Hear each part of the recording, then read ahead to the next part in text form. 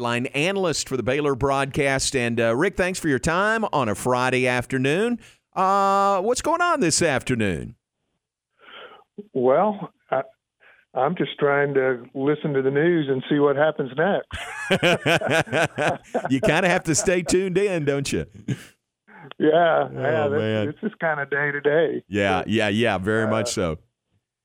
It was really fun at the media day. I don't know. Of course, we've never been there as a favorite, but I just thought the atmosphere there was really pretty cool with new commissioner and everything that's going on around the league. I thought it was really pretty much all business, particularly on the day we were there. Oklahoma, Texas not there, so you didn't get any of that. So I thought it was a really cool event. Yeah, really cool. And tell me if you noticed this. Some people made this point to me that Dave Aranda, a year ago, he was saying basically the same things he was saying this year, but that was coming off a 2-7 season. And this year, he's saying that, making his remarks and answering the questions, but it just seems like people are paying a little bit more attention coming off a 12-2 in a conference championship season. Yeah, no kidding. Not only were they paying a lot of attention, I know I saw a tweet from someone that my new favorite thing about the Big 12 Media Day is listening to Dave Aranda. Really? Oh, that's great. Yeah, I mean, this was – I think it was somebody, Kansas, or no, I tell you what, it was someone out of West Virginia. But I thought that was really cool because I know I've told you guys at halftime, I ask one question and I find myself just sitting or standing there enthralled over the answer and kind of lose track of what we're doing. And the guys come up and said, "You've got to get him out of there quicker." And I said, well, you got to tell him to stop. That's right. It's not you. It's not me. Hey, man, you ask him a question, you're going to get an answer. So we all appreciate that. Yeah, it's going to be thorough, very thorough. Yeah. Well, what else caught your attention? You were up there on Wednesday, the day Baylor was there. You got to hear the new commissioner, Brett Yormark. What stood out to you? Well, I'm going to say this is a little bit separate from that. I happened to walk in just as the Baylor guys did, and I think I told you this up there. Was talking to Dylan Doyle. This is a linebacker, and I'm standing there. I can't look the guy eye to eye because he is so tall and big. Just our guys look like football players now. Yeah. God, they were really impressive, dressed well. Big guys. I thought they were so impressive in their answers and the way that they handled the situation. And this is a small thing, but when they had the 5 teams lined up for just the individual players and Coach Aranda, you could walk down the line and see the cameras in front of each player, coach. Right.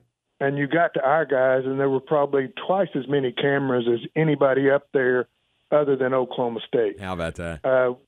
We've not seen that in the past. So I think that's just a reflection of what's happened in the last year and a half with Baylor football.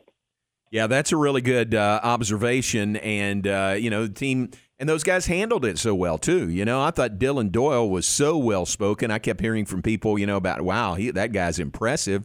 And Bryson Jackson was the same way, and Ben Sims, and, of course, Coach Aranda. So I thought it was a great, Baylor putting their best foot forward at these media days. Yeah, absolutely. And Dylan Doyle started off those individual interviews, and he's just exceptional. And I think he is really sincere when he talks about what Waco has meant to him and the move from Iowa City to Waco, Big 10 to Big 12. And I just think this could not have been a better situation for him. And I think vice versa. Baylor, the fortune to get him to come choose Baylor and be a part of what he's been, and just a good kid and a great football player. Ricky, what did you think about Brett Yormark, the new Big 12 commissioner?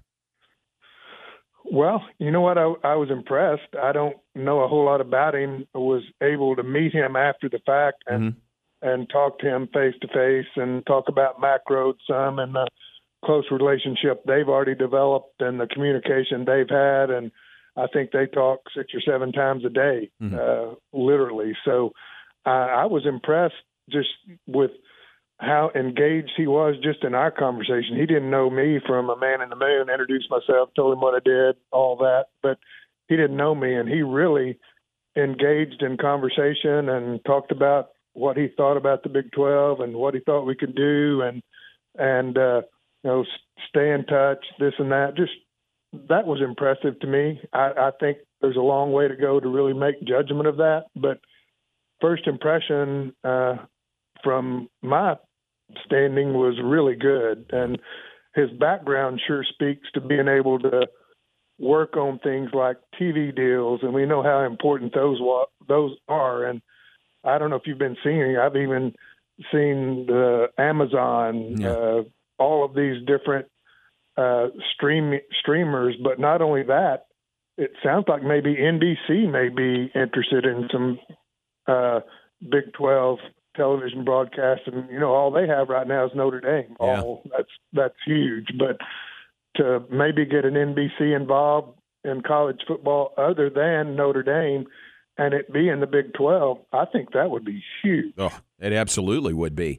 His comment, one of his comments he said several times was, we're open for business. That means that they're open to any and all opportunities, and there are apparently a bunch of those out there.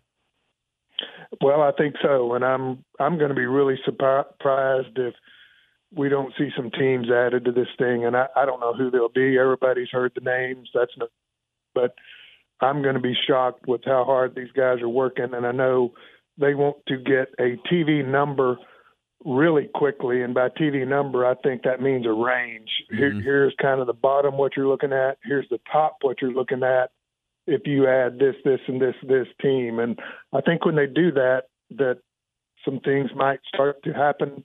We'll see. Nobody knows that, but gosh, what a difference a year makes, huh? Yeah.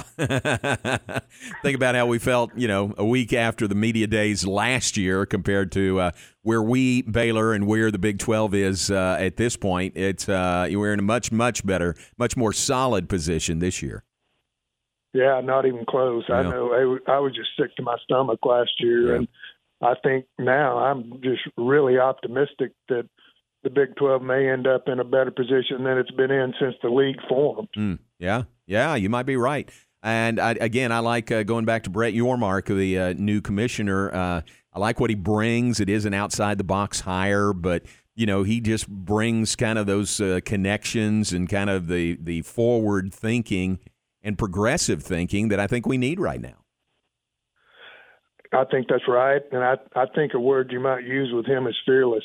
I thought that's the impression I got from him, that he is fearless as far as stepping out, making a move, making a decision, and let's go to the next one. And I think that's critical now because time is everything. You can't let someone else, Pac-12, ACC, Big Ten, SEC, whoever it may be, don't let them make the next move. I think it's important that we do that. And I don't know if that'll be the case, but I think that would speak volumes if we're the next conference that makes some sort of move like that. And I think with these guys up there, they're not scared to do that. Of course, you've got to have the other side that's willing to participate. Right. So, and we don't know where that stands.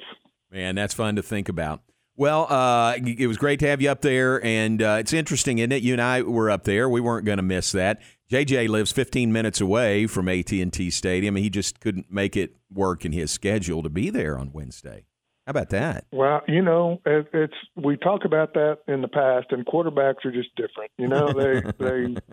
They don't show till it counts, counts, maybe. So I don't know. Maybe we can get him down here for a scrimmage. For a scrimmage, yeah. Hopefully by game one too.